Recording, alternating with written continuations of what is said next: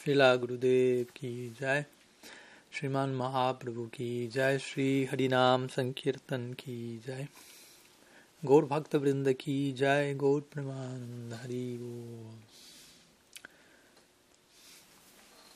So good morning to all of you. Pranam, my greetings from New Jersey today, and this last week almost. So happy to be joining again online, hopefully very soon, live and direct. So we can start with questions. I don't know, Mahaprabhu, if there are any questions. And okay. Thank you for being with us today, Maharaj. We have 3, potentially 4 questions. And the first one is from Ganga Shakti. Okay. I will read it, or if Ganga Shakti wants, she can read it. Yeah. Well, that's me. She sent it to me, so I'll read it. If she wants, she can add something. And the ones who are able, they can activate the video also as well, so I can see your, like I have darshan of Vaisnavas' faces. That's quite auspicious. As much as you can, if not, no problem. Yeah, tell me the question.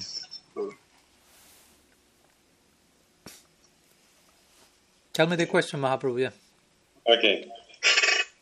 Our Gaudiya Sampradaya is generally focused on Madhurya Rasa and mostly on Parakiya. Why is the Svakiya type of love to Krishna looked down at, and is it considered wrong or undesirable? Okay. So, just brief introduction to the question, just in case for those of you who are listening. Ganga Shakti is asking that mostly in our particular school of thought, Sampradaya, Gaudiya Sampradaya, there is one main emphasis in the direction of what's called sometimes Parakiya Bhav. It receives different names, Manjari Bhav, Bhavolas, Rati, and so on. And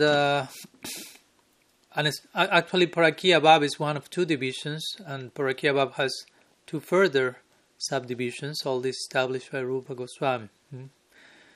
In a general sense, we can speak about Madhurya Rasa. Let's make some brief recap of these ideas. We of course know about different rasas. Santa, Dasa, Sakya, Vatsalya, Madhurya. Mostly Dasa, Sakya, Vatsalya, Madhurya are the ones present in Vrindavan. In our particular Sampradaya, there is 2 main currents, which will be Madhurya Rasa and Sakya Rasa. So the main current, of course, is Madhurya Rasa, which doesn't mean that Sakya Rasa is to be dismissed, or any other rasa for that matter, because sometimes there are some cases of devotees having some genuine affinity for some other relationship with Bhagavan, and there is place for them in the breadth of Mahaprabhu's dispensation. It has its depth and it has its breadth. And since Mahaprabhu's Yuga Dharma is the Dharma for everyone in Kali Yuga, no matter even which Sampradaya do you belong, there is place for everyone. But yeah, the Gaudiya Sampradaya, we could say, is specialized in the direction, we could say, mostly of Madhurya Rasa, because that's what Krishna himself comes to taste as Mahaprabhu. And it's a particular type of Madhurya Rasa. Again, Madhurya Rasa has 2 subdivisions. I'm just describing briefly. Svakiya and Parakiya. So Svakiya has to do with being connected with Krishna in a, let's say, legal marriage relationship. And Parakiya, has to do with a relationship as a paramour lover.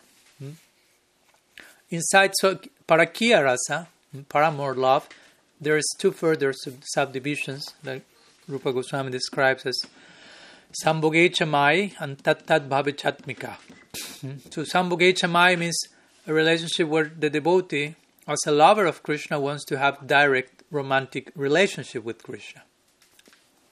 And Tat Bhavichatmika, sometimes also called Manjari Bhav or Bhavolas Rati, is that aspiration where the devotee doesn't want to have direct union, romantic relationship with Krishna, but wants to serve a Nayika, which in aesthetic terms will be a heroine, which is having that direct relationship with Krishna, and by serving that Nayika, that heroine, the devotee, in this case a Manjari will be, experiences all that Nayika or heroine is experiencing.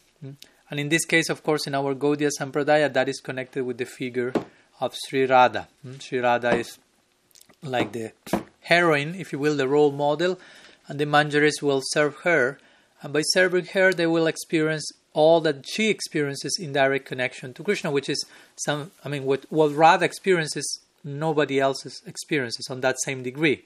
Even if one would like to have direct connection with Krishna, one wouldn't reach that level of experience that the Manjaris have by serving Sri Radha. So, in that sense, our Gaudiya Sampradaya has reached that conclusion, the most, if you will, convenient position, if you want to put it in some terms, regarding experiencing the highest reach of Madhurya Rasa is by attaching oneself to the service of Sri Radharani and in the spirit of a Manjari. So that's the main emphasis. And again, that's mainly connected also because Mahaprabhu is Sri Krishna himself, but coming as Mahaprabhu with a particular desire to taste Radha Bhav, the inner moods of Sri Radha, especially three things as they are mentioned in the Chaitanya Charitamrita.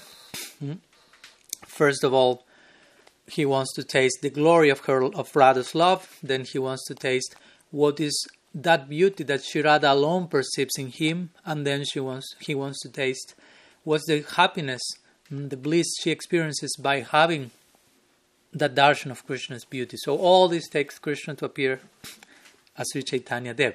So, and the result of Mahaprabhu's experience, let's say the distilled essence of that, is the extension that we, for those who may have, of course, affinity in that direction, can experience. Because Mahaprabhu is Krishna experiencing Radha Bhav, but we cannot experience Radha Bhav. We are not Krishna, so we are not in the position of entering into the project, if you will, that Krishna entered as Mahaprabhu. I want to taste Radha Bhav. I want to situate myself in the position of her.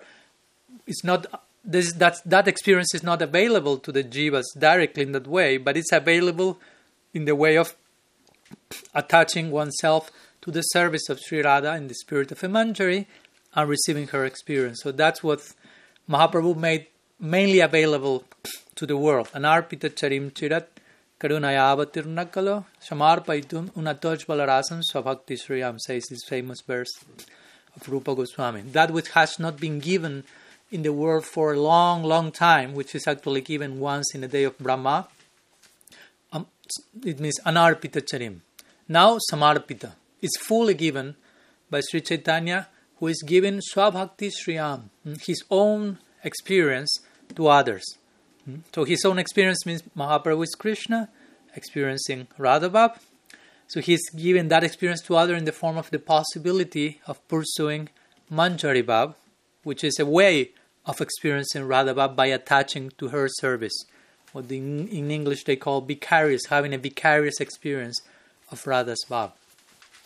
So I wanted to clarify that point to begin with.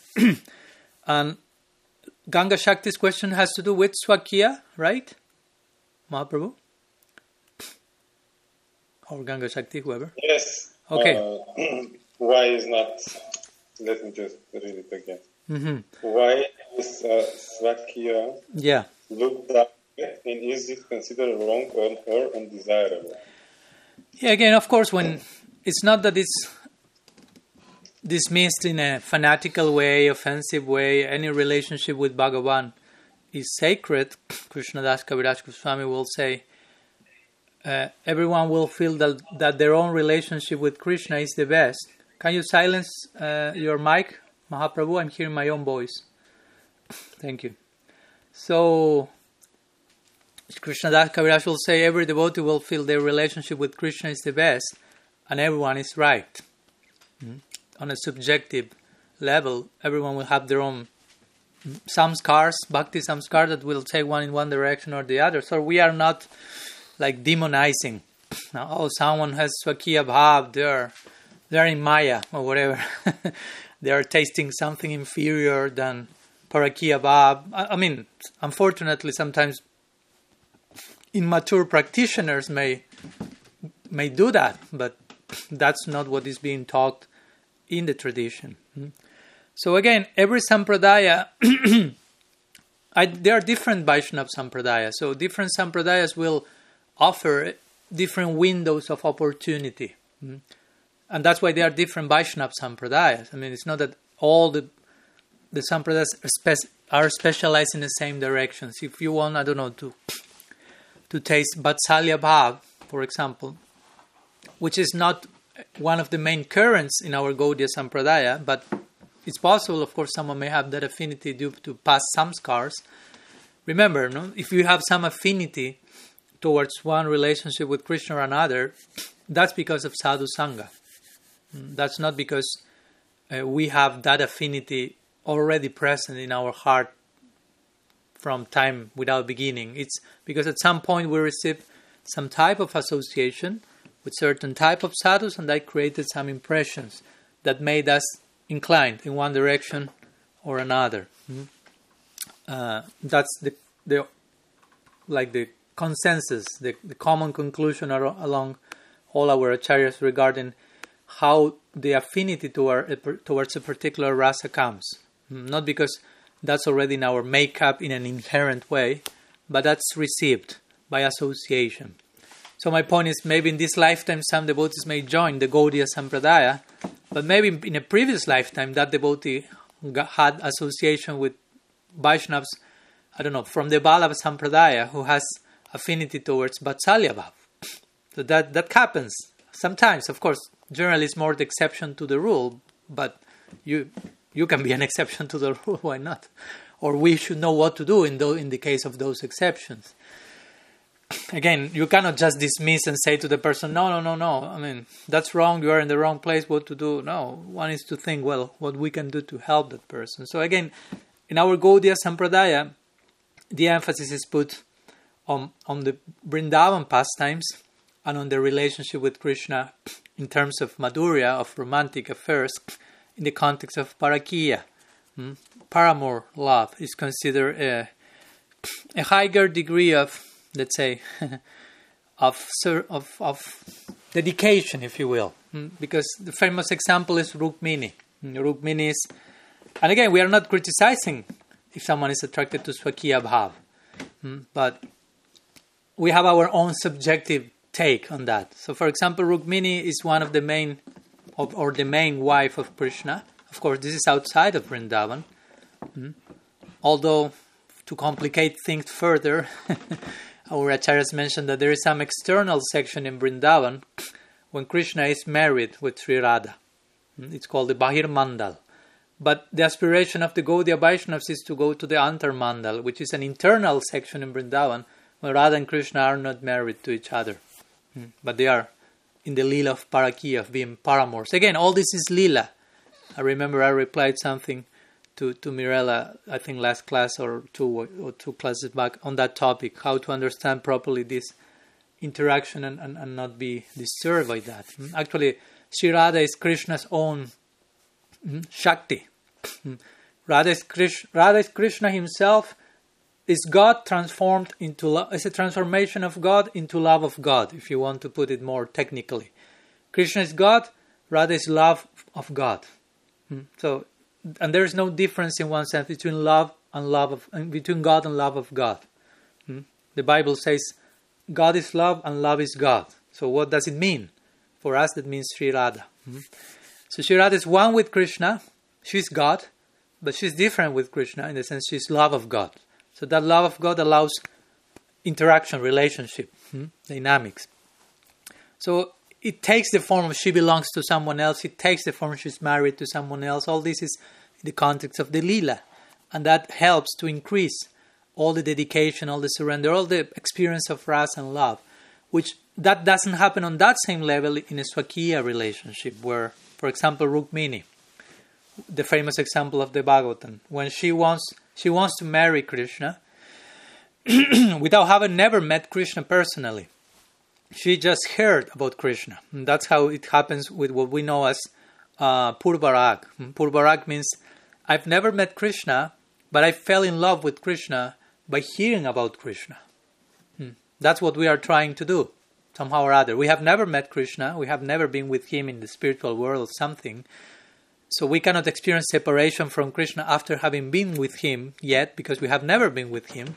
But we can feel the first type of separation called purvarag, which means I start to hear about Krishna, to know him through the ear. And that's how the devotees see. The Bhagavatam uses this expression, srutekshita, which means a devotee sees through his or her ears. We see through hearing. By Shravanam, by hearing Harikatha from the lips of sadhus, we develop an inner picture of our deity. So in this way we start to know Krishna, to relate with Krishna, and to long for Krishna, to long for that relation, to feel separation, if you will. To feel separation in the sense of, I want to be with that person. I feel attracted in that direction in the context of service, of course. So Rukmini fell in love with Krishna by hearing about him. But the point is that, and she was about to be married with someone else. All the arrangements were made for she to be married. So I will make the long story brief. So as you may already know, she wrote a letter to Krishna and sent the letter with a messenger. And in the letter say, please Krishna, I'm in love with you. I would like to marry you. But all these arrangements are being made for me to marry with someone else. So please come and kidnap me and marry me. That's one of the types of marriage approved in the Vedas, with kidnapping included. So the point is that what the Acharyas expresses, Rukmini was, as you can see, her situation was, she was still concerned. I cannot just run after Krishna. What will society say about me? So she wrote a letter, sent it through a messenger, and asking Krishna, come and kidnap me. That's a different psychology than Sri Radha. Krishna plays the flute. Radharani just runs, leaving everything behind. She's not thinking, what will family say about me? What will society think of me? I better send a letter asking Krishna to come. That's not present in Radha's psychology. But Rukmini has this idea of another considerations about the environment, her reputation, if you will. So some way of showing the differences in self-forgetfulness in love, if you will. Because Parakiya Bhav represents this topmost idea of self-forgetfulness in love. Again, this is not a lack of self-esteem or something like this. I got depressed, I forgot about myself, I want to kill myself. Nothing like that. But I'm so mad in love with Krishna that I'm only absorbed in that direction without measuring any consequences. So that we find that topmost degree of expression in the Braj, and especially in the figure of Sri Radha. So in that sense, the Gaudiya Sampradaya is mostly having that focus on Parakiya Bhav.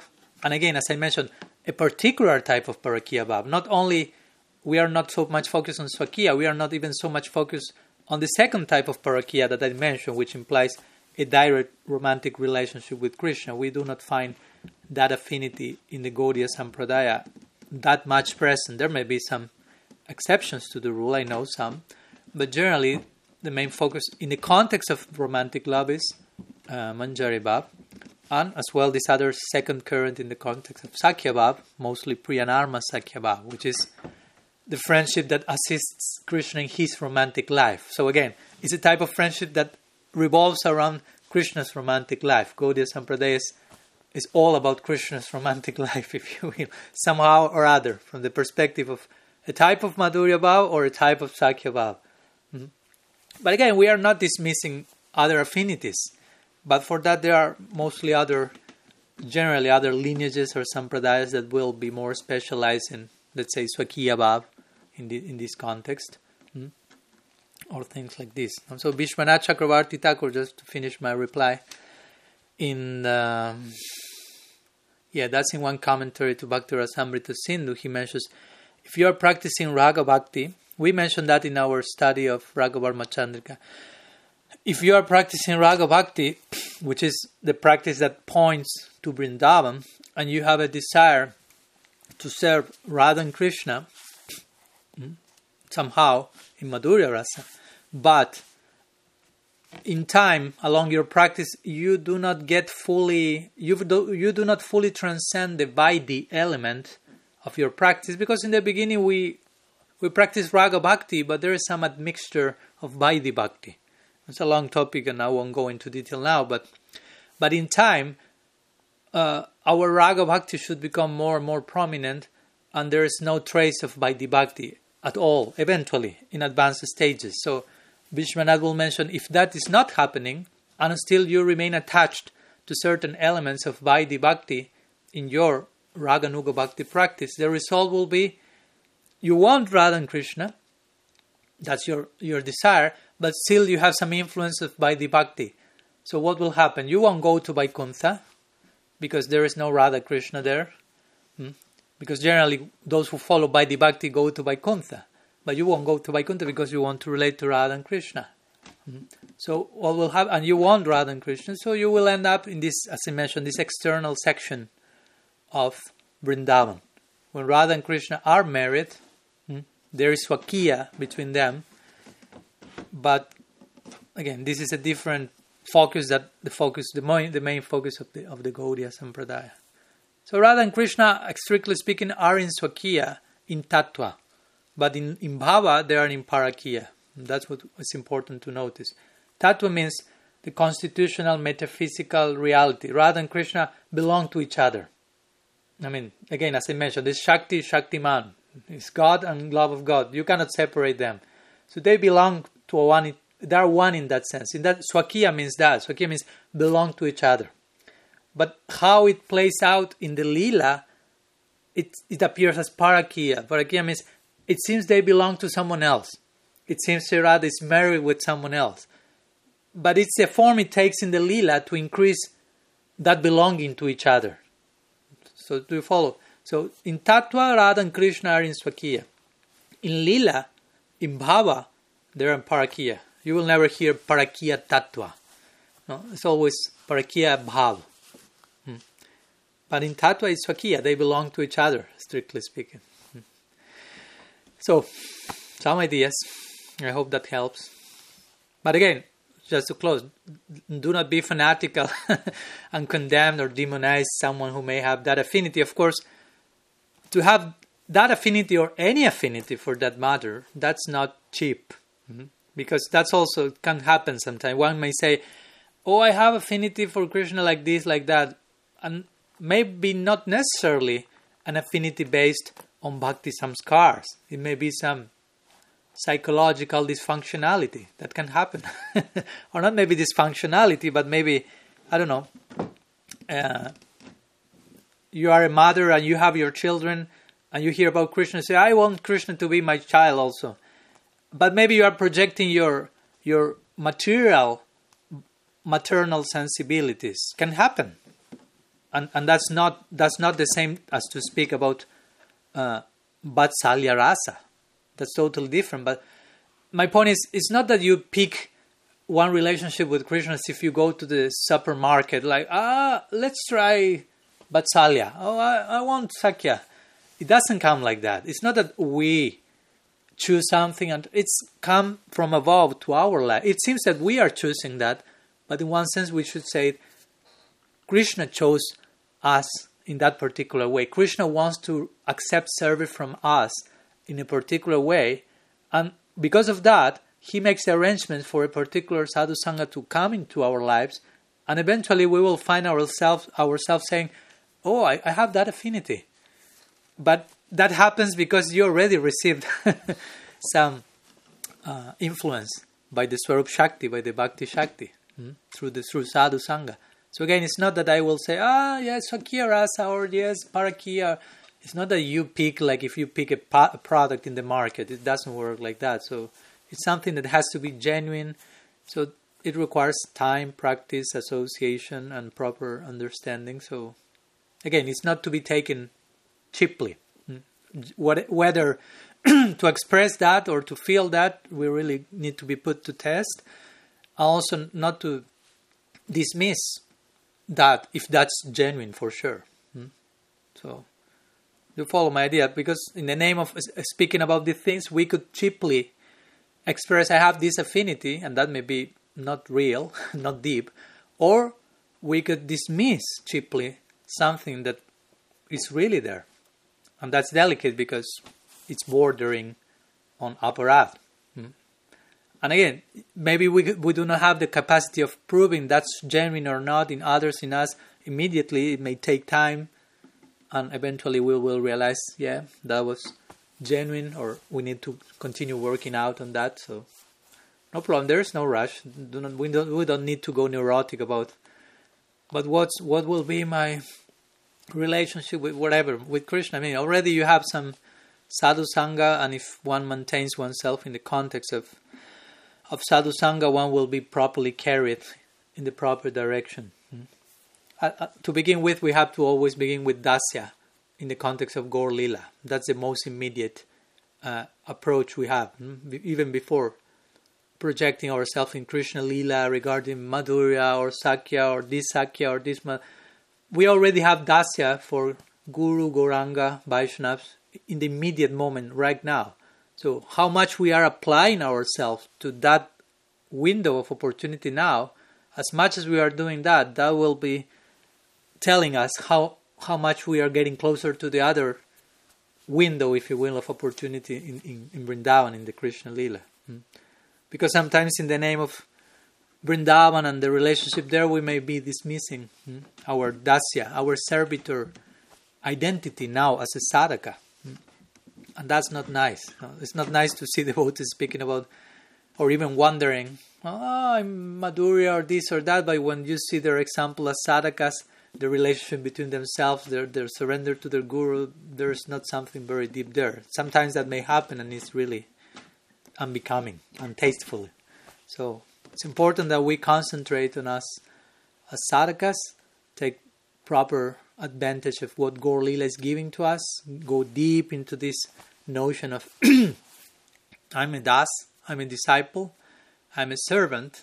Disciple means discipline, so I'm willing to embrace discipline in a proper way. I'm not saying traumatically, but I mean, we need discipline.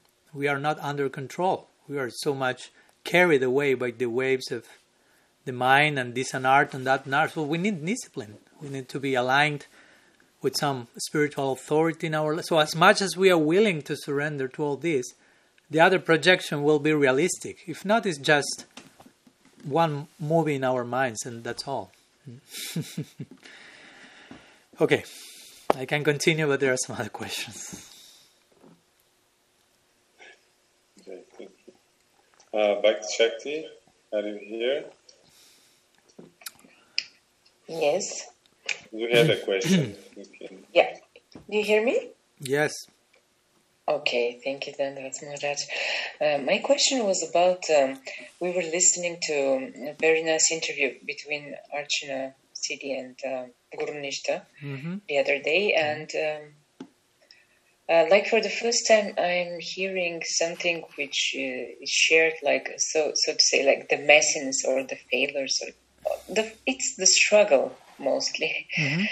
But I was impressed with what Archana Siddhi said at the end, that because Omkara asked it was Kishore, how did you get like fixed sadhana in all this struggle, like how you became like fixed, established? And he answered that we never get fixed like on the path, and Archana Siddhi, she confirmed that you just get upliftment and then you go again in the struggle. And like for me this kind of like sharing was because you recognize yourself also there in their struggle, no? And it's very curing and very like comforting, how I say. I wondered, we rarely hear such things. Usually we hear only these lectures which are full of philosophy and how everything is fine and everyone is enthused and so, all these things. So I just wondered how healthy is it? How is it good? Is it helping? And should we try to hear more such things? Do we need such thing? Yeah, this is my question. Do we need which type of thing? Sorry, to hear more about like, the struggle inside and so on. Like the struggle, the messiness, as Okay. explained, and Okay. Yeah. Let's say like something. Yeah. Do you understand? Yeah. It's clear. Yeah. Being difficult. Yeah. Thank you. Thank you. Yeah, of course that we need to hear those things. That's for me, it's part of the practice. I mean, we are not trying just to give a discourse about like very idyllic panorama, like spiritual. Of course, as my Guru Maharaj will say, Prabhupada will say, chant Hare Krishna and be happy. But between the chant Hare Krishna and the be happy, there is some brackets with lots of things to consider. Because it sounds like a very simplistic magical formula. Chant Hare Krishna and be happy, yes, but what does it mean to chant Hare Krishna in every sense of the term also? And what does it mean to be happy? Because we have our own idea of what's being happy. We even do not have a clear picture of what's the type of real happiness we are after. I mean, we think we know what's happiness. That's our problem. We don't have a clear picture. For example, we are given this series on Brahmar Gita, and Brahmar Gita deals with Sri Radha's suffering in separation from Krishna. And that's one of the two sides of the coin of love. There is suffering in love. There's not only happiness, there is suffering. But the suffering is not the type of suffering we think of. We generally have the wrong idea. And the happiness we hear about, spiritually speaking, is not the type of sufferings we generally think of also. So sometimes to be a conditioned soul means we have the wrong idea of what's happiness and what's distress. And we are trying to avoid distress, and we are trying to pursue happiness, but we don't have a clear idea of any of them. And so in our attempt to avoid distress and pursue happiness in this world, we end up being more and more miserable, because we don't have a clear picture of how to be happy and how to suffer. I mean, there's a way of suffering in love. I mean, love implies suffering, but not the suffering, again, that as we know it. As I gave the example the other day, compassion. Compassion is a type of suffering. When you see someone suffering, you become compassionate. That means you identify with the suffering of that person, and it becomes yours. But that's in the context of compassion, so that's in the context of love, that's in the context of your heart growing through that experience. And the scriptures also say separation makes the heart grow fonder.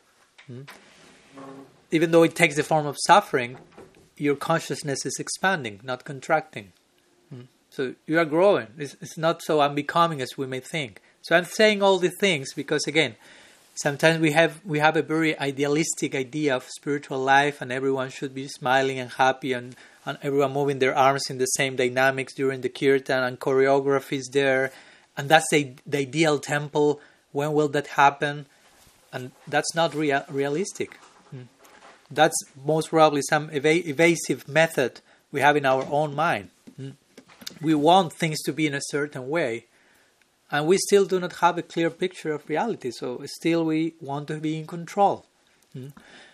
When we try to idealize Krishna consciousness, this should be like this should be like that, this should be the ideal thing, but I'm not fully enlightened, so how can I trust my own criterion in all those things? So my point is that the messiness, as Arjuna Siddhi called it in the series, in the sadhaka's journey, that's a crucial part of our life we have to go through. I mean, I do not only consider that we need to hear those things, but we need to hear those things sometimes more than the other things, if you will. I mean, the other things, what does it mean? Every devotee will be in a different stance, situation, stage, but all of us need to remain realistic. And when I say realistic, it means remain aware of where we are. Once some lectures will be mainly let's say, focused on where we want to go. Sometimes we let's make a study of, I don't know, Brahmar Gita again. What's the feelings and experiences of the Ragatmikas, of the role models to follow? That's mainly a focus of where we want to go. Okay, and that's necessary. But also some other kata may be more focused on where we are at now, and how to deal with the relativity and the messiness for present situation, and that's also necessary. One is not there to dismiss the other. Sometimes devotees get a little bit like extreme in no. That's too elevated. We only have to speak about that. Or, this is too relative. We only need to go to the more elevated, a black and white mentality. And no, mostly both things need to be there, of course, in different proportions, depending each case. But as we always say, it's like all of you have cell phone, and all of you, or most of you, may use this GPS function. So when you want to go to some place, you have to put where you want to go, and you have to put where you are. So the two things need to be in place. Yeah. So this is the same. GPS. Guru Parampara system. GPS. So we need to establish clearly, we want to go here, but here I am. And only after those 2 points are in place, the result will come. This is the path. It will take you this time. You have to go in this particular route. Be careful here. There's some accident there. There's one fire there. All this information that will come with the... So my point is, we need to speak about these things. It's important. Actually, I was behind the idea with, of course, Archan Siddhi about developing this concept of the interviews and focusing the interviews in that direction. And this is mentioned in the scriptures. I mean, it's not something that is not there, and we are inaugurating that with these interviews. Actually, it takes a particular form, an interview. But I mean, you read the Bhagavatam, so much messiness is there. Devotee falling and being attracted to this opposite sex, same sex, or this and that, and leaving their husband and degrading themselves and being confused. And so Bari Rishi attracted to some fish or whatever. Bhagavad Gita starts with the messiness of Arjuna, if you will. I mean, representing us, our messiness, totally attached and fearful and totally disturbed. So it's almost in everywhere, every part of the scripture. It may take a particular form or another, but that's there. When Vishwanath Chakravarti Thakur he describes all the stages of bhakti in his Madhurya Kadambini, as you may have heard. He reached the point of describing Anartha Nivriti and Nishta. But before going to Nishta, which means to be fixed, he describes the previous stage of Vajana Kriya, which means Anishtita Vajana Kriya, which means instability in bhakti. And he starts to describe in detail Utsahamayi, Ghanatarala, Niyamakshana, Tarangarangini. 6, I won't enter into the detail, but all these 6 embarrassing stages of bhakti. But that are part of the practice. He said you have initial enthusiasm, but only some initial enthusiasm because you started something, and whenever you start something you are inspired, but you are not really grasping the whole thing yet. So in a very naive way you are inspired. Okay, it's okay, there's place for that, but it will last for some days only. Be prepared for the next stage, he says. And then you will start to feel lack of enthusiasm because you start to find some difficulty. The first day you thought, this is so easy. I'm chanting and chant and be happy. And it worked first day. Second day, third day, but now some difficulties coming. What's happening here? So the initial enthusiasm starts to go away. And then he describes Visaya Sangara. You start to struggle with your senses. Ghanatarala, you find again instability coming and going. Niyamakshama, you have difficulty to sustain your vows. He even says Tarangarangini, you start to delight yourself in the fruits of bhakti. In time you acquire some knowledge and some followers, and maybe you start to be full of yourself because of those things. So again, all this is embarrassing. It shouldn't happen, if you will. If you become like ideal, it shouldn't be happening. It's not the perfect way, but at the same time, it must happen. It has to happen. If you, to recognize your humanity, your messiness, to become humble, and to go through the motions of all those stages. So the interesting thing is, all these embarrassing stages, Vishwanath Chakravarti Thakur is saying that's part of bhakti. I mean, that's part of the practice. That's not the goal. We are not to remain there forever, but you will have to go through them for sure in this lifetime, unless you have gone through them in a previous lifetime. That may happen. You may see a very advanced devotee who begins the practice in this lifetime, like without going through those embarrassing chapters. It doesn't mean he or she has not done so that never, but most sure it was happening in the previous lifetime. So the point, if we have to go through those stages in this lifetime, I welcome them. It's part of my practice. Again, it's not the ultimate goal, but I have to go through them. So it's a very realistic way to remain sincere, to remain honest. My Guru Maharaj used to say that Sadhu Sangha means, it's a way of putting that, of course. Sadhu Sangha means that at the end of the day, we get all of us together, we sit in a circle, and we start to share how we failed today. Like confess our failures with not with trauma, but with humility and openness of our heart, and receive advice and nourishment. So tomorrow we will not engage in the same level of failure. We will engage in a higher failure. That means progress. Progress means you commit higher and higher mistakes, if you will. I mean, do not expect to not commit any mistake in your practice. That's totally illusory. I mean, as Srila Samaraj will say, to demand perfection is more a demand of the ego, not of the heart. So I think it's important to recognize, our messiness. It helps us to remain humans, because sometimes in the name of transcendence we can dehumanize ourselves, and that was not the idea at all.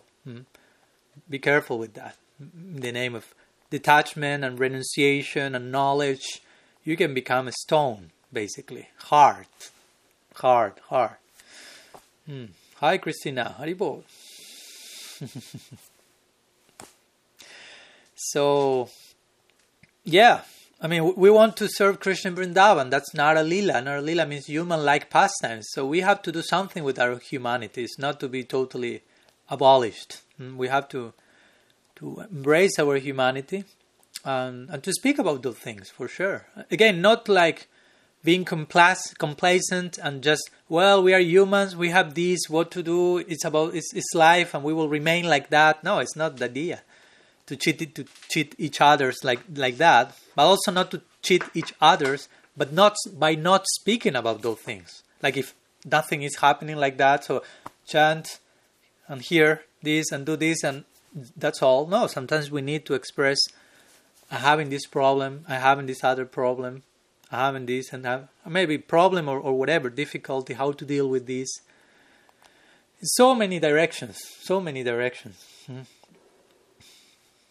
I don't know, so many examples can be given. Devotees can be attached to things that, again, I don't know, a devotee can be attached to pornography, let's say. And maybe we say, Chaitanya Charitamrita is not saying anything about that. Yeah, of course, but it doesn't mean that it's not something that some sadhakas are dealing with, so we need to speak about that. Of course, I may not give a whole seminar about that, because maybe not necessarily everyone will be having that problem, but if someone has that issue, that needs to be addressed in the context of our philosophy, of course. And I have done that privately and personally with many devotees who had that problem. Among other problems, whatever problem. Each one has their own list of particular things to deal with in this lifetime. So it's nice that we and these interviews that we are organizing, I told Arjuna that I'm sure those series will be the most successful among all the other ones. Of course, also because sometimes nowadays people prefer to hear an interview than to hear a long, boring philosophical class like mine. but also because the topic of the interview is quite relatable, and it's quite connected to the immediate experience of where most of the practitioners are at the present moment.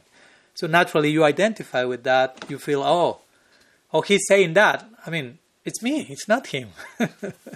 You identify with the narrative. So that's idea for sure. I mean, that's the whole idea of sadhu sangha also, no? Like you can identify it with in so many levels. You identify, oh, he did that, I did that also. Or you can identify in another way. Oh, he or she is such a high Vaishnavi, I will like to follow in that footsteps. I'm not there, but I will. So you identify in another way. You follow. With the relativity and the messiness, you identify, oh yes, I know what you are speaking about. And with the higher prospect that some higher Vaishnava showed to us, you also can identify like, oh, I would like to be there. So in the two directions, we should be like exercising our identification. No? In the relative stage where we are at present, we need to share with the Vaishnavas and realize I'm not alone in this, because that's one of the most difficult things. You have whatever issue you have, and you feel, oh, so embarrassing. I'm thinking this, I'm feeling this, I'm going through this, and you don't know that maybe most of the other devotees are going through the same thing. So you start to feel alone, and you start to feel guilty, and you start to feel like isolated. You self-isolate yourself from the whole group because you feel, I do not deserve this, I'm so falling, blah, blah, blah, blah, blah, blah, blah, blah, blah. You become weaker, whatever, and you just leave. That can happen, and it's not the idea. But when you start to speak and share in confidence, you realize, oh my God, I'm not the only one here. We are sharing one same struggle. We are not alone in this battle, if you will. So you receive strength from that because you give support to each other.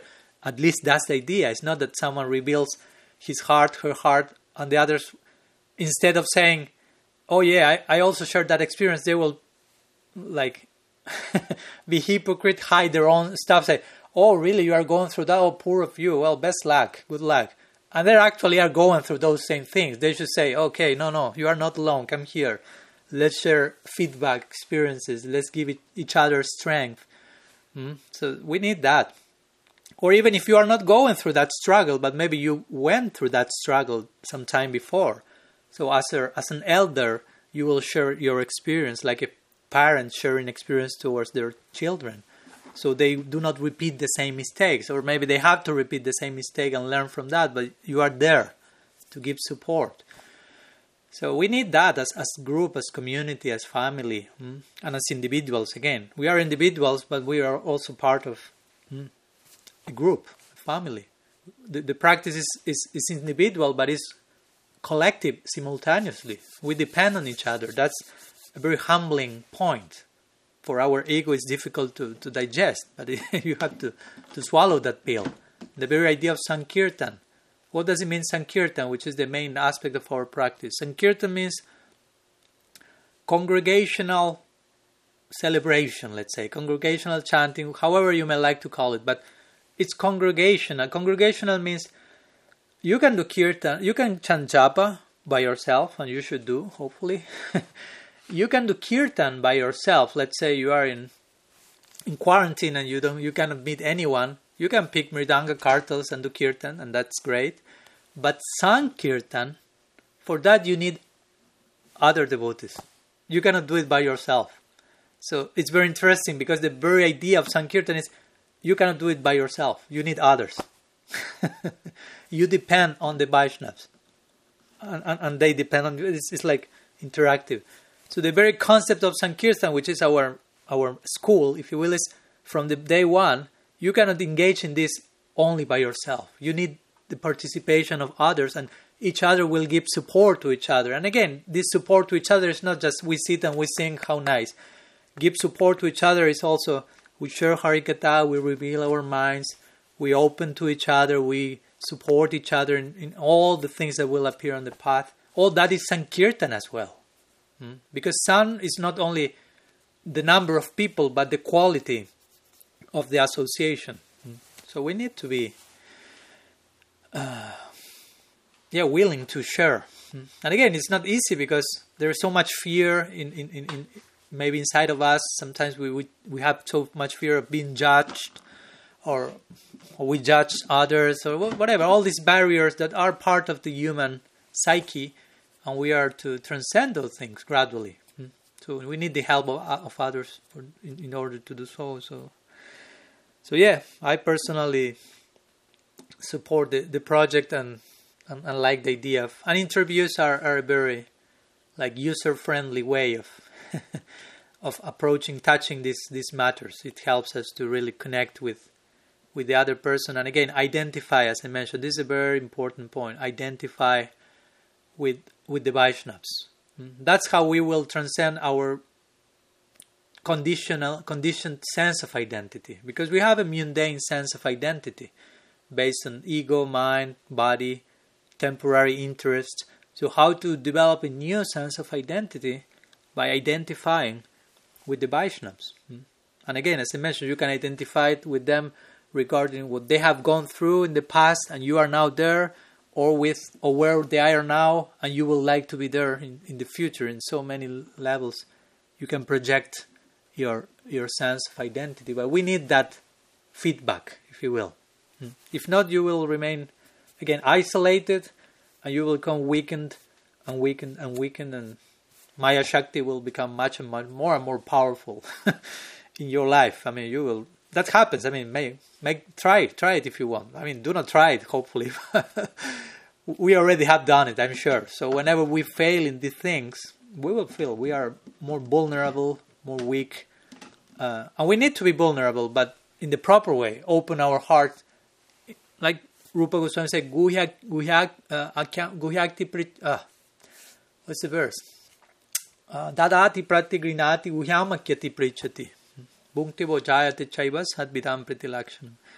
So one of the interactions of love between devotees is you reveal your mind in a confidential way, and you receive other one's heart in a confidential way. This type of interaction, which sometimes, of course, are not for public consumption, but somehow or other we need to have that connection with someone, at least one person, at least one Vaishnava in our life that is, we can have that trust, that confidence. I mean, this word trust and confidence, please, you have to tattoo that word in your mind, basically.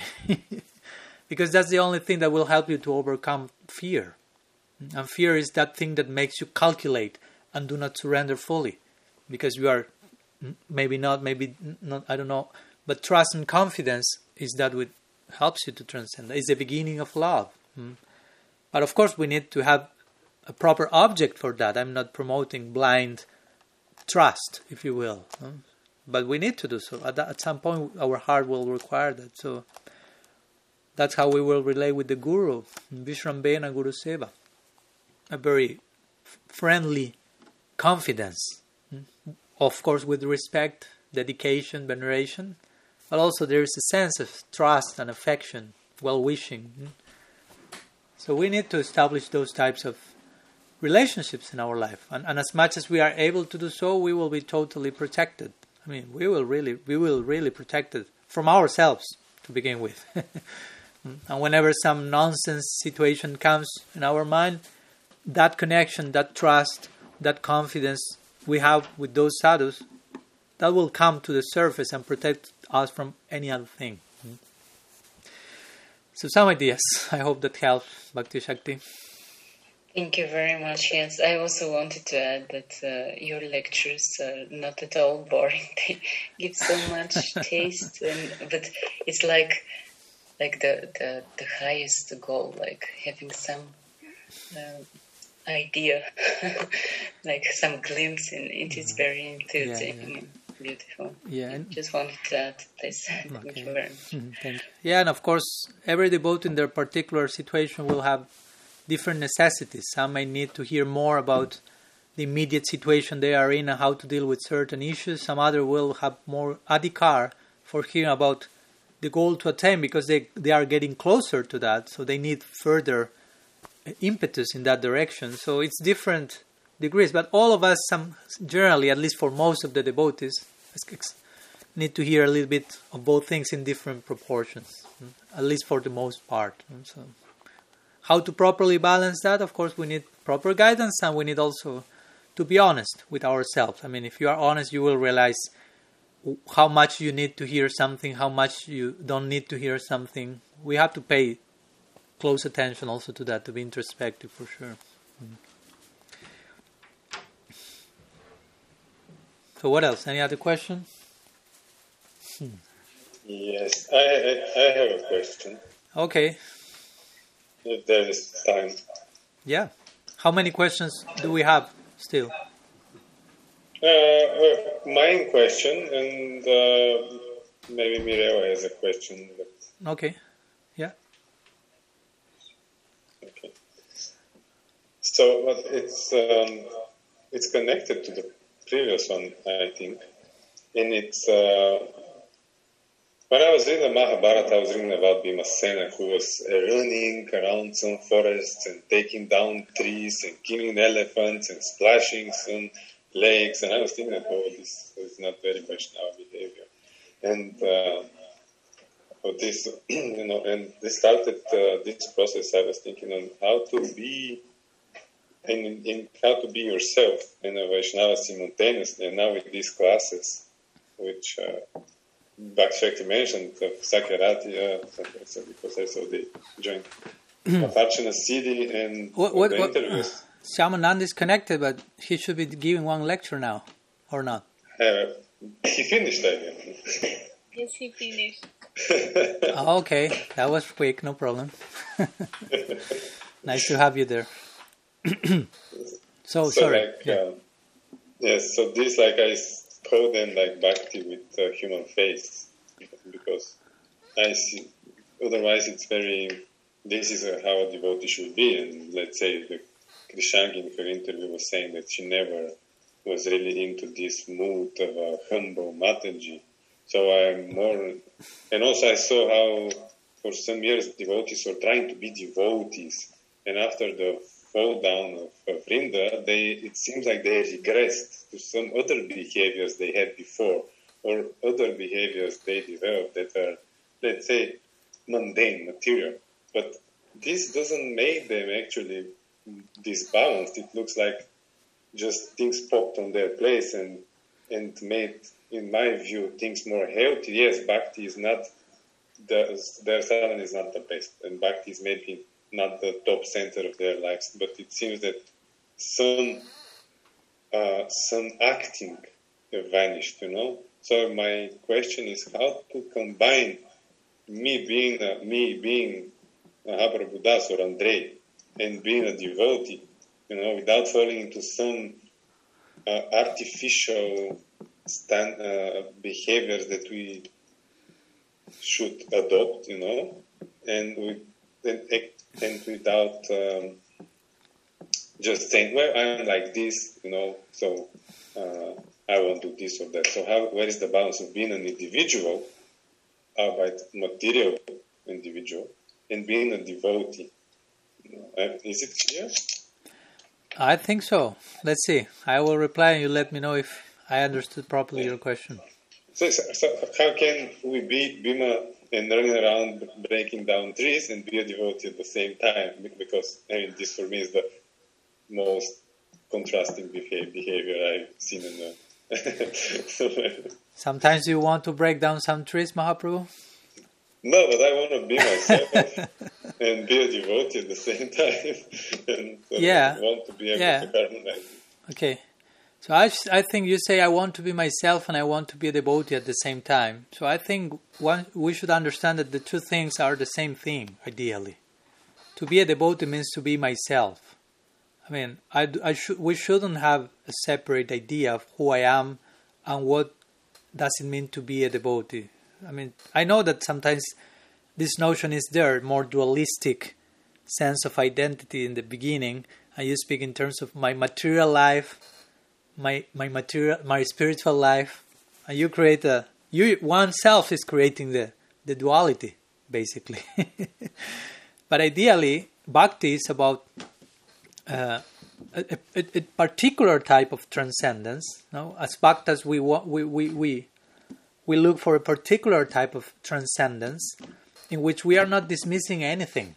We are not like followers of Sankara saying Jagan Mitya, Brahman Satya Jagan Mitya. The world is false, So you should reject everything as illusory. Sometimes this discourse filters into the language of devotees and some jnani-like conception, but actually bhakti's transcendence is all about integration. I do not want to dismiss anything, but I want to integrate everything with the proper center in place. That's bhakti. So I don't need to create a separate thing. I don't need to have my material life and my spiritual life. Bhakti means the two become one. And the same idea. I want to be myself and I want to be a devotee. Strictly speaking, to be a devotee means to be myself in the fullest sense of the term. So we should, and of course I'm not trying here to give you, there is no magical formula. I will tell you 10 words and already you are yourself and you are a devotee and you have reached there. You have to embrace the whole path with all the messiness implied there, as we were speaking in the previous reply. So it may take years and lifetimes to find the ultimate answer to your question in terms of reaching the insight. But conceptually speaking, we say, I want to be myself. I've heard this, and I'm not saying that you are saying like that, but I've heard many devotees saying like, I want to be myself. Yes, I also want to be myself, but first I want to know who I am. Generally, we don't have a clear picture of who we are. One thing is to say, I have this particular acquired nature in this particular lifetime in relation to which I am identified with.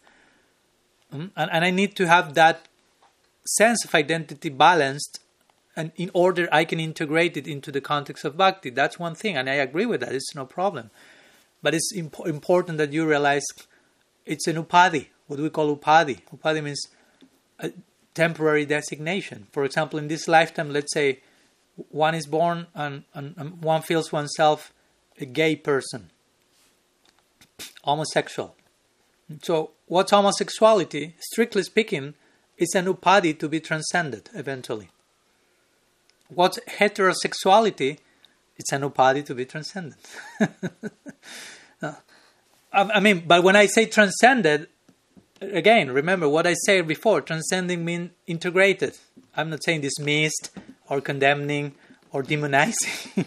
It means I have acquired this particular swabhav or nature in this lifetime. I feel myself gay, or I feel myself not gay, or I feel myself whatever, beyond gender, whatever. I know this may be a hot topic nowadays, but whatever designation. I feel myself Swedish, Bulgarian, or whatever. We should understand this has nothing to do with the Atma. With the permanent, eternal reality of the soul. I'm not saying this, and I know that devotees say these same things in fundamentalist way and fanatic way, and that's why people run and I want to be myself. But at the same time, we should learn to say those same things in the proper way, because they are still true.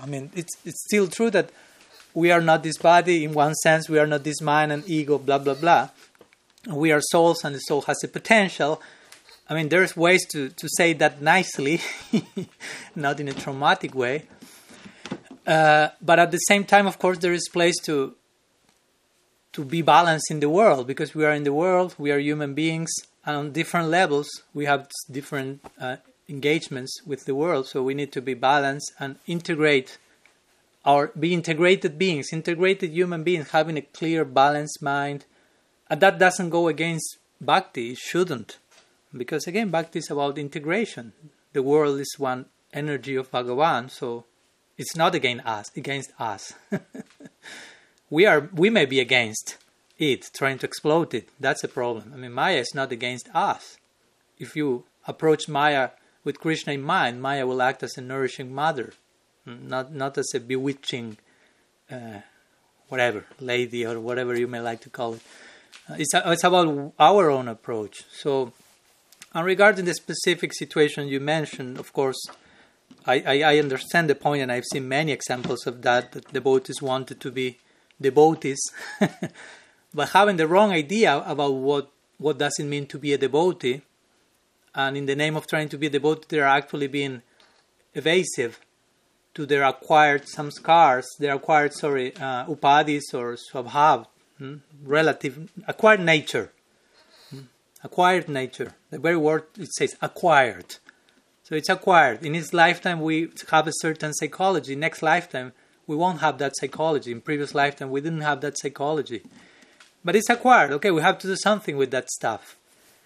So sometimes devotees, in the name of being devotees, they just want to dismiss that acquired nature instead of trying to engage that in the service of Krishna. So what happens is, unfortunately, as the examples you share, sometimes when something happens, whatever, in their path, sometimes they stop being devotees and then return to certain previous habits because they were not able to properly establish themselves in a devotional identity, and we cannot survive without a sense of identity. So they were having, in an immature way, an illusory idea. I'm a devotee. I'm being a devotee, but in a very evasive way and a very external way, and I'm doing this, but not really paying attention to all the issues that have to be dealt with for being a devotee proper. So whenever some problem was there, all this devotee project disappears, and then immediately run back to the other sense of identity, because again, you cannot survive without an identity. So they were not really establishing themselves as Vaishnavas in an integrated way, but they created this duality. I was this person, and I hate that person. Now I want to be a devotee. And they do not end being one thing nor the other at the end of the day. No? So, but of course, again, you have to be someone, because you will go crazy without an identity. That's paranoia. So generally, sometimes people run to that direction. But the whole idea is, again, we have a nature. We are identified. Okay, do not be tortured about that. We are identified with something. In theory, we know it's not us. On some level, that's happening. I mean, again, we have to be honest with that. We won't say, no, I'm fully identified as an Atma and the prospect of the Atma in the context of the Swarup Shakti. Okay, hopefully, if you tell me sincerely, I believe you. But you have to show that with example as well. If that's not happening, it means on some degree, that's not happening. And it's okay. That's what it means to be a sadhaka. It's okay in the sense, I mean, I'm not promoting that, but it has to happen. We won't give just a quantum leap from whatever, Shraddha to Bhava, Bhakti. I mean, there are so many chapters in between. So you need to be, as Krishna says in the Gita, Yukta Hara Viharasya, Yukta Chistasya Karmasu, Yukta Swapna Babodasya, Yoga Dukha Hibhavati. Those who are regulated in recreating themselves, those who are regulated in whatever occupational duties they have in life, work, job, whatever they do, those who are regulated in sleeping and being awoken, they can, by the practice of yoga, we take that bhakti, they can mitigate all suffering. So you have to be regulated, means you have an acquired nature, that will take you need to sleep something, you need to be awake in something, you may need a partner in your life, you may need a family, as my Guru Maharaj will say, to feel yourself whole. It's okay. I mean, it's not something that is pointing at how conditioned you are and how needy you are. I mean, all those things can be connected with bhakti. That's how user-friendly bhakti is. Again, I'm speaking from a bhakti perspective. If you're a jnani, that's more difficult, because they may tell you, all that is maya, it's illusion, you should renounce the world, eventually you should be accepting sannyas, and that's if not, there's something wrong there. Again, that's a much more limited scope. Because Gyan is not so powerful as Bhakti. But Bhakti is so powerful that you can have a wife, you can have children, you can have a job. Again, that's not an excuse, because it's easier said than done. You can say, yeah, Bhakti is too powerful, so you can do whatever you like and connect that with Bhakti. Yeah, but you have to have the vision to do that. If not, you can become really entangled also. And I've seen that also in devotees. Like, no, but Bhakti is service to Krishna, and this is for... But you are not showing that with your example. So we have to be sincere about that. We have to be sincere about what do we need as humans, and to be sincere on which level those necessities we have the capacity to connect them with bhakti, and understand as much as I don't have the capacity to connect them, that will entangle me, and that won't be a necessity actually. I mean, we it's okay that we have certain necessities, it's no problem, but it's okay also to understand my ultimate necessity is bhakti. So whatever other necessity I have, because of still being identified as such or such, I will connect those relative necessities with the ultimate necessity, that is my connection with the center. As much as I cannot connect that necessity to that other necessity, it becomes a distraction. And I should have that honesty, that integrity. Because if not, in the name of, no, everything is bhakti, I may be going somewhere else.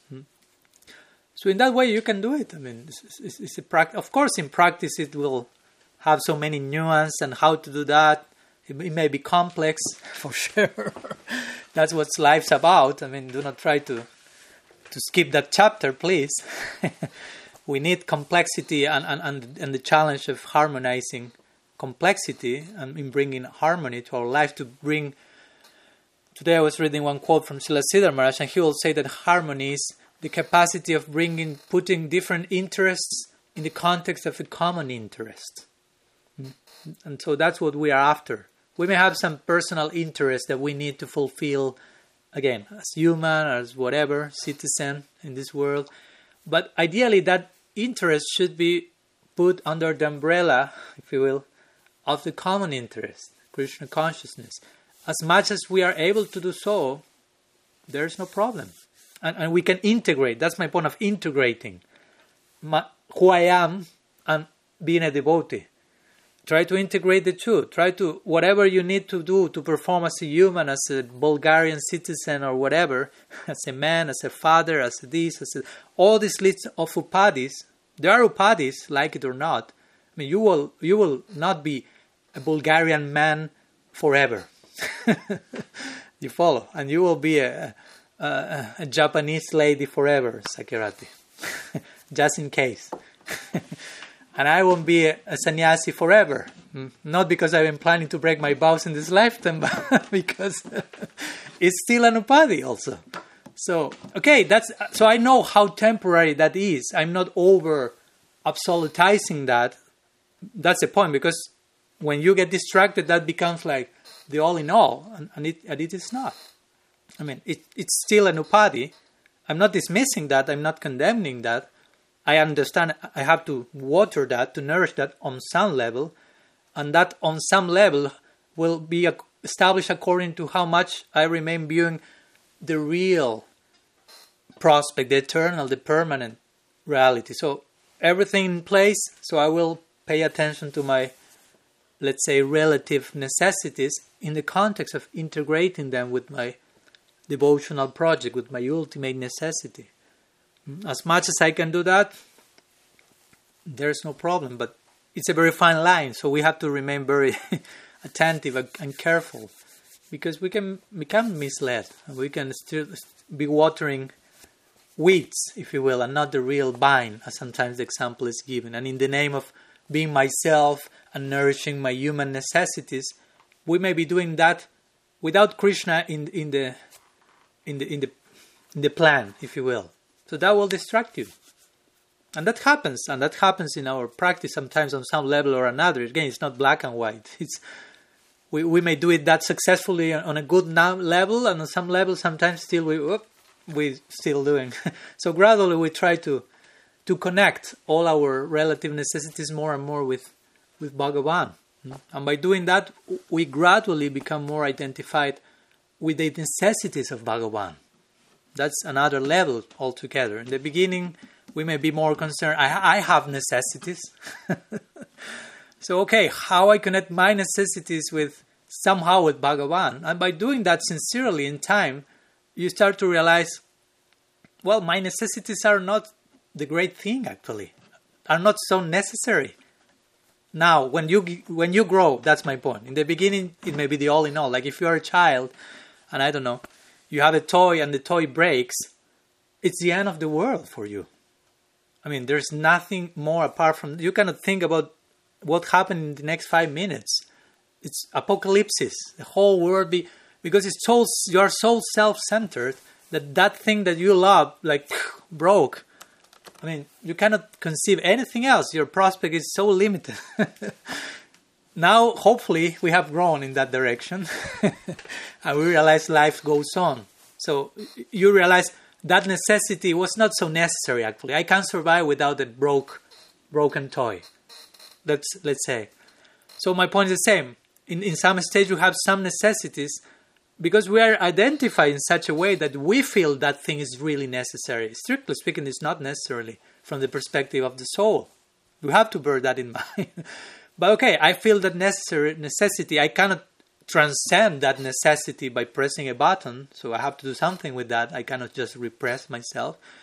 But as much as I do that properly, I start to realize that necessity was actually not that necessary, because you are getting closer to the soul. So you start to identify more with the necessities of you as Atma in connection with your source. So what do I need as Atma? What do my source need? Eventually we spoke about that in the lecture of Gadadhar Pandit Sabir Bhav. In our tradition, we have a really needy God. Krishna is so much in need in Vrindavan. Mahaprabhu is so much in need. They need so much. So we have so much opportunity of serving them according to their need that is out of love. It's not a need out of material identification. It's another type of neediness. So as we get closer to our goal, there will be that switch more and more. In the beginning, I have some needs. How can I include God in the picture and connect them so they integrate my relativity with the Absolute? But gradually, you purify yourself, you get closer to Krishna, you realize I'm starting to get more identified, interested in his needs, in my Gurudev's needs. That's a way of saying interested in Krishna's needs, not coming to me through the Guru. But it has to be natural, again. Of course, some struggle will be there and some sacrifice, but it cannot be too forced because it won't last. But due to proper purification and mercy, gradually we will get more and more focused in that direction. And we won't feel, oh, I'm forgetting myself and now I'm concentrating. You will feel, this is myself. I'm finding my real I more and more as I get closer to my source, to my shelter, and I identify with that. And I feel, that's me. That's the one I want to be. But again, it's not forced. But if we remain on the proper sadhu sangha, it will become natural because you will receive that example from more advanced sadhus, and we, as I said before, we will identify with that prospect. Oh, I would like to be like that. Even though you feel I'm not there and I still need to solve certain issues, still that prospect is there shining in your life. So that puts everything else in context. Even though you are here and dealing with so many things, that light there still is shining on some level, some little flame showing, remember this. Master Srila Srila Maharaj will say, your Guru is your own potential appearing in front of you, showing, look, you can become all this. So maybe you are not there immediately, but you receive such impression and you really start to gradually point in that direction. Okay, now I'm here, I'm dealing with this, solving all this, but I know that's the converging point, the goal. So you're 2 feet at here, but your eyes are in that direction. So gradually we get closer to that when dealing with all this relativity, if you will. So something, Mahaprabhu, I don't know. Hope that helps. Yeah, thank you very much. It's just also another reminder that bhakti might be easy, but it's not lazy process. And like in one class, Tripurari Maharaj was saying that devotees don't want to tax their intelligence. And it's very easy to take some things and, women are bad, this material shit hole, and so this, and you say this, and okay, now I see it through this lens. But it's not natural, so it doesn't last, or it makes you sick. I recently met a devotee who is a very nice guy. I really like him, like talking to him, but he is in another mission. He was just one after another such postulates. And I was thinking that this is not natural. So, as you said, natural process. Yeah. Otherwise. And it's also, again, it's not a lazy thing. Exactly. Yeah. Honest.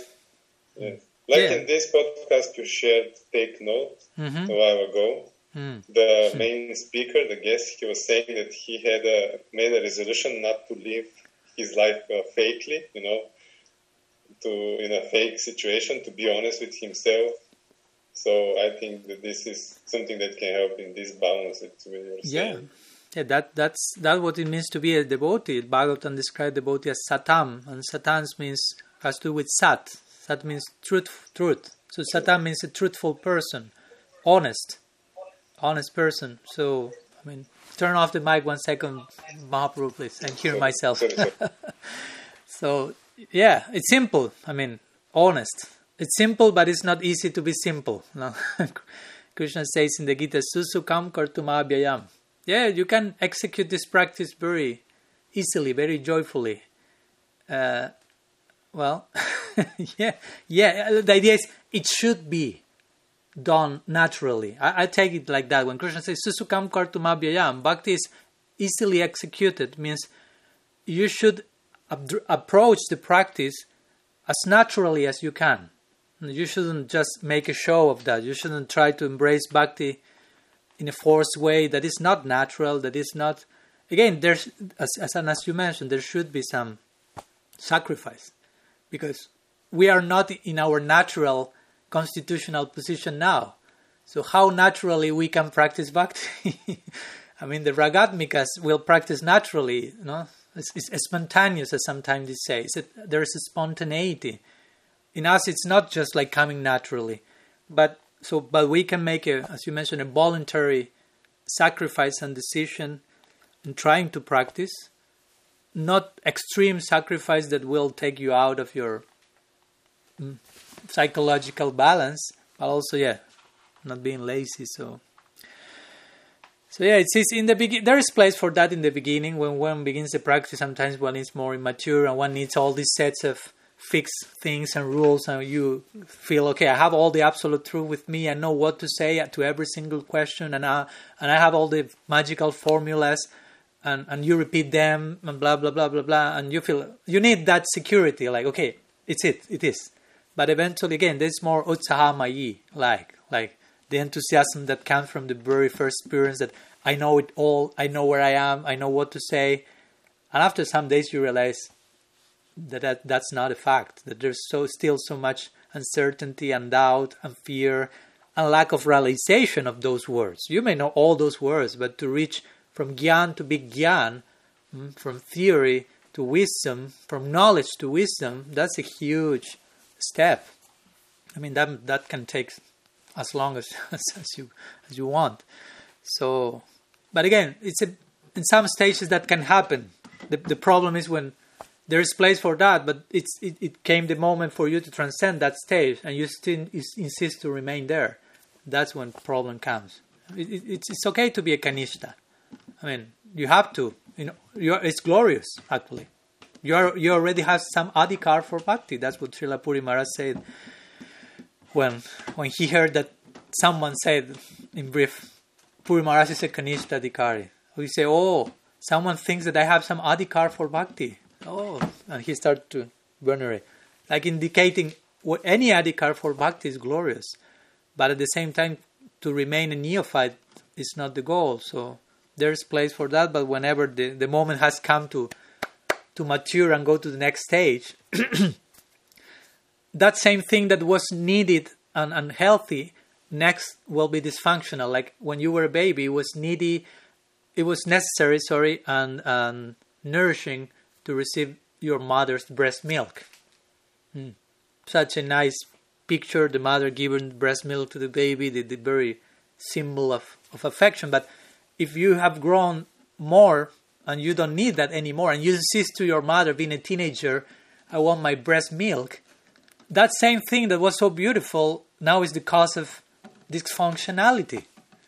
Do you follow? So the same happens with us. I was speaking with one Vaishnavi, god sister of mine, recently, and she was telling me, Maharaj, I had gone through some experiences that after them I needed to disappear from the public scene.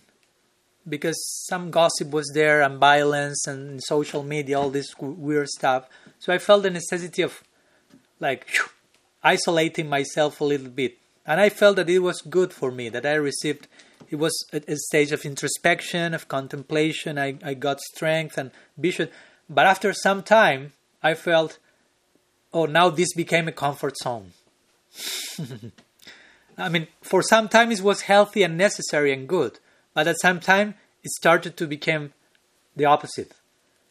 So she needed to move forward now. So that happens. That's one example of so many things in our life that we feel, okay, now I need to take this stance. Again, I was a Kanishta, okay, it was good, it was nourishing, but if I insist on remaining there when I should leave, that becomes counterproductive because it becomes a form of comfort zone. And Krishna will make the arrangement to kick you out from that. But if you insist to remain there, that can take the form of very, very unbecoming scenarios. So be careful with that. And be ready to go to the next stage. Because if you want to remain in your comfort zone because you find comfort there, by insisting on that when you should be leaving, the last thing you will find is comfort there. Therefore, it's paradoxical, but if you get attached to your comfort zone, as much as you get attached, the less comfort you will find. And the more you enter into that new chapter that you find challenging and not so comfortable, the new higher comfort is waiting you there, actually. So that's how it works. Home comforts, in the words of Srila Siddhar Maharaj. We're after that. That's the ultimate comfort for the soul. Okay, there was one question from Mirella.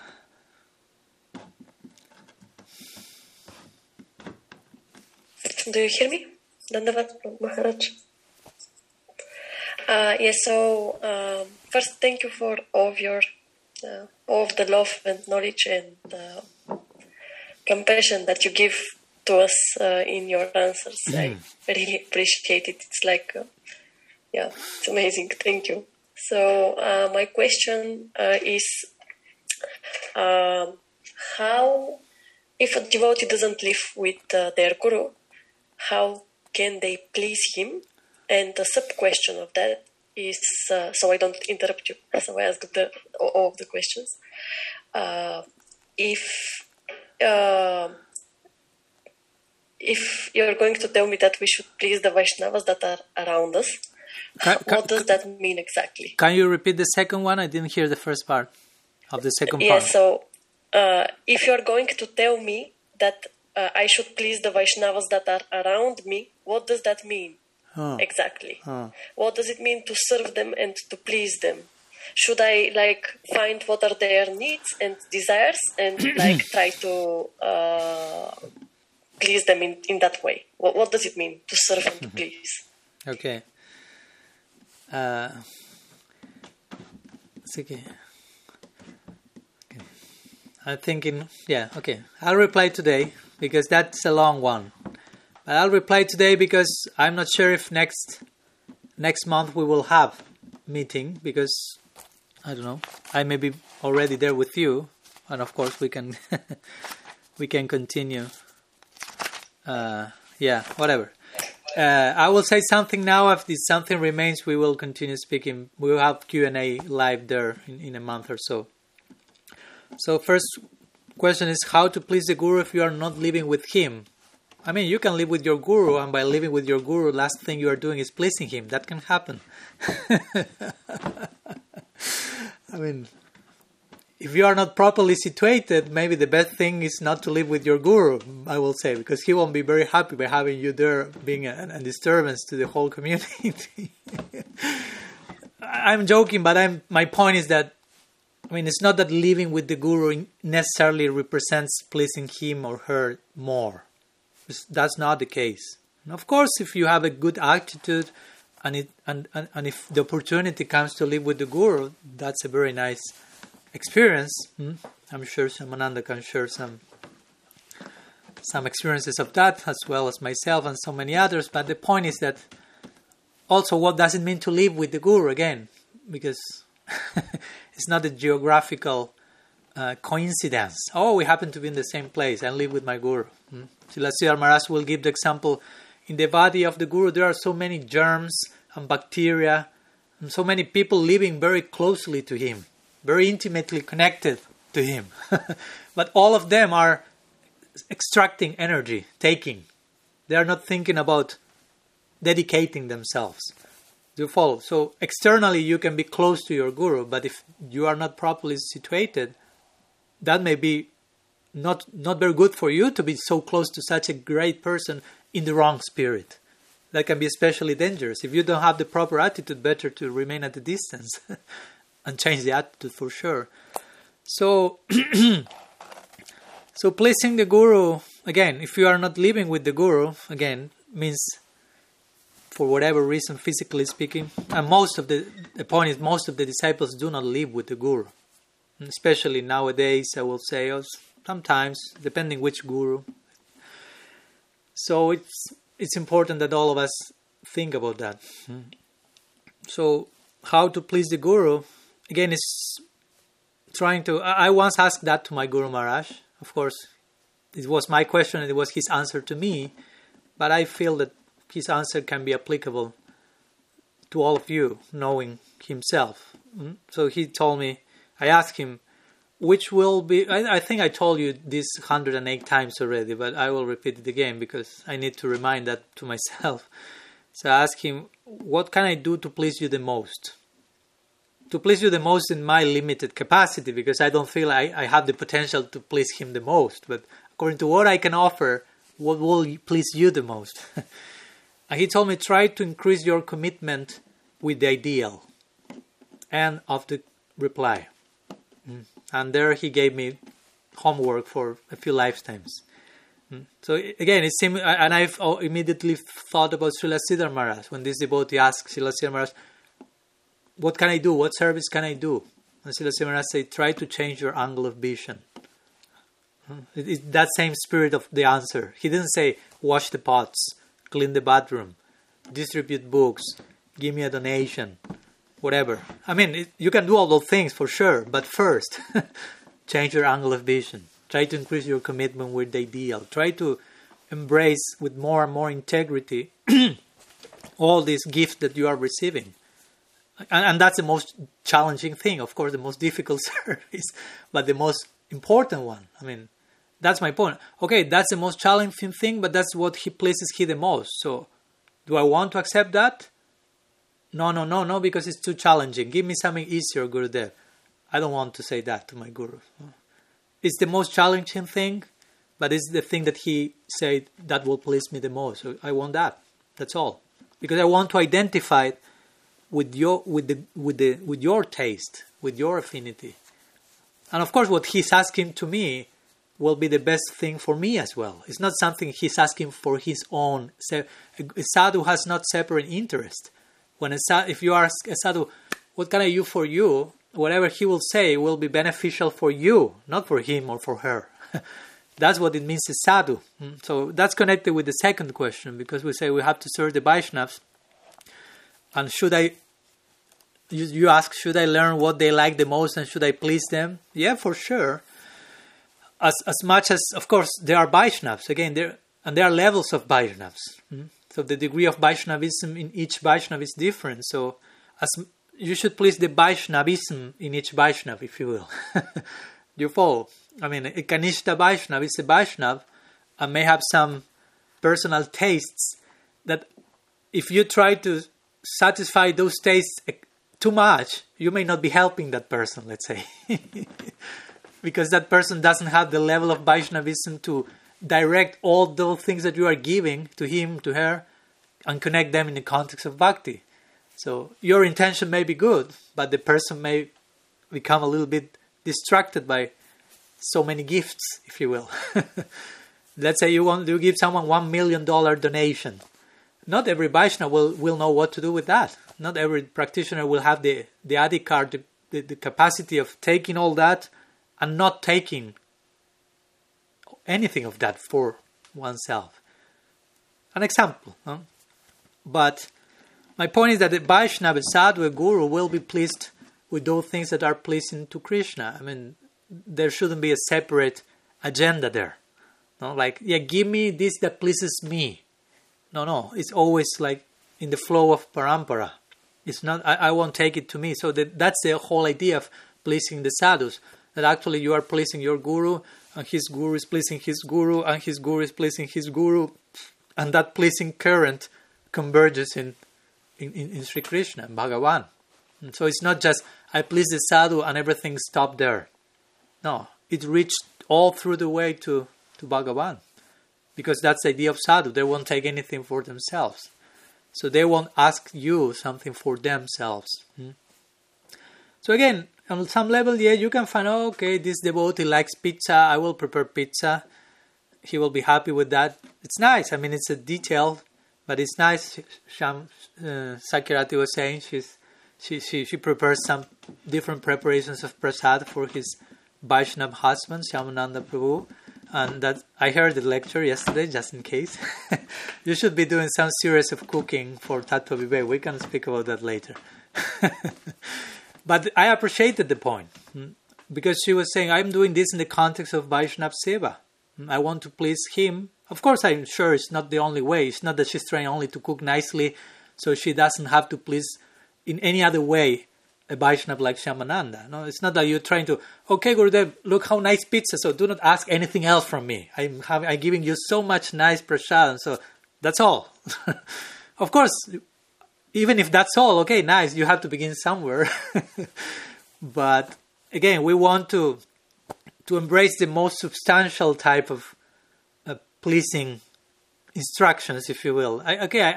My Guru Maharaj likes this preparation, I will give that, etc. But he wants me to surrender to Krishna. He wants me to increase my commitment with. I know that he will be especially pleased, she will be especially pleased by seeing my increasing of Krishna consciousness, basically. And it may sound abstract. Sometimes we need concrete stuff. Like, tell me what to do. Tell me what can I give you as a gift.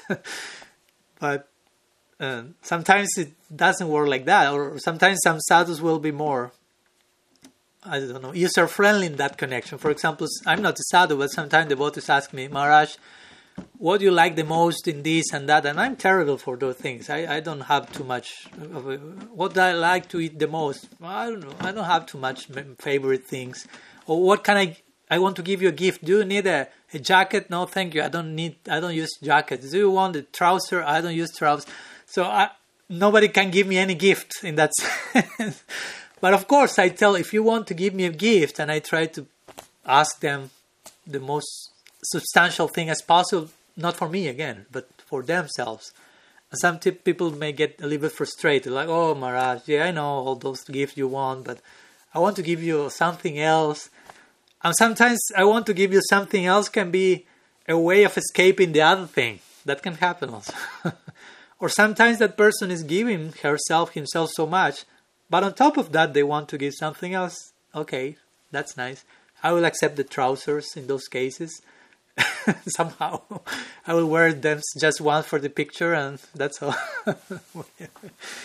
But yeah, I will say the main thing to please Sadhu, Guru, Vaishnava is through our sincere dedication, surrender, commitment with the practice, with our sadhana, with our ideal, with our honesty, as we were speaking today. That's the most important thing. That's the most pleasing thing for a real sadhu. A real sadhu will only be pleased with those type of things. If a so-called sadhu is pleased with something else, I have to start to question that sadhuness, if you will. You follow? And we find so many of those things, so-called gurus, so-called guidances that will ask you service that will be pleasing to them, but all this is in another context. So that's not going to Krishna, if you will. That's ending in that person's pockets or bank account or whatever. So it's not healthy for any of them, for any of the two parts. So it's nice to know that, no, and I think that's very nice, because my point is, you are not living with the guru, and with this I'm finishing. You are not living with the guru in the ashram. You may not be having daily personal relationship, but whatever you do on your daily basis, your practices, you can feel and connect them. This is my service to my Gurudev. This is my offering to the Vaishnavas. Each round of japa and chanting, each plate of prasad I'm preparing, each incense I'm offering to the picture of Krishna. All of this I'm doing with the intention of pleasing them. They may not receive the full notification. At this moment, Mirella is offering one incense to this people. But somehow the arrangement is done, that will reach their heart with mystical arrangement of Krishna.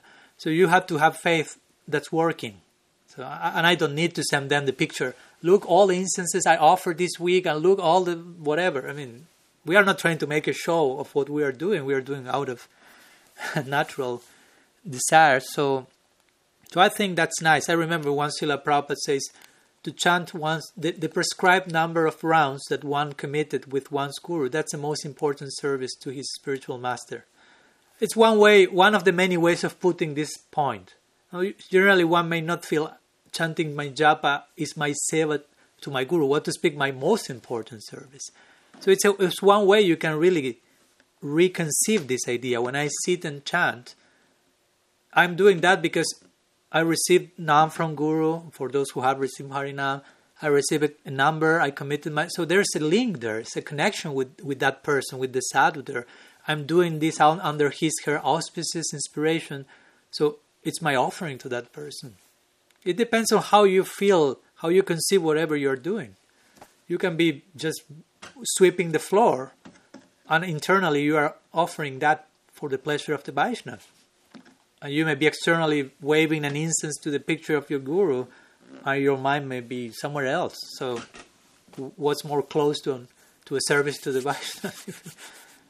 Of course, you have Bapu, Bani, some other considerations we may say, and it's nice when the guru or the sadhu comes physically. You can serve them, you can cook for them, you prepare a garland, you whatever. It's nice. It's a nice experience.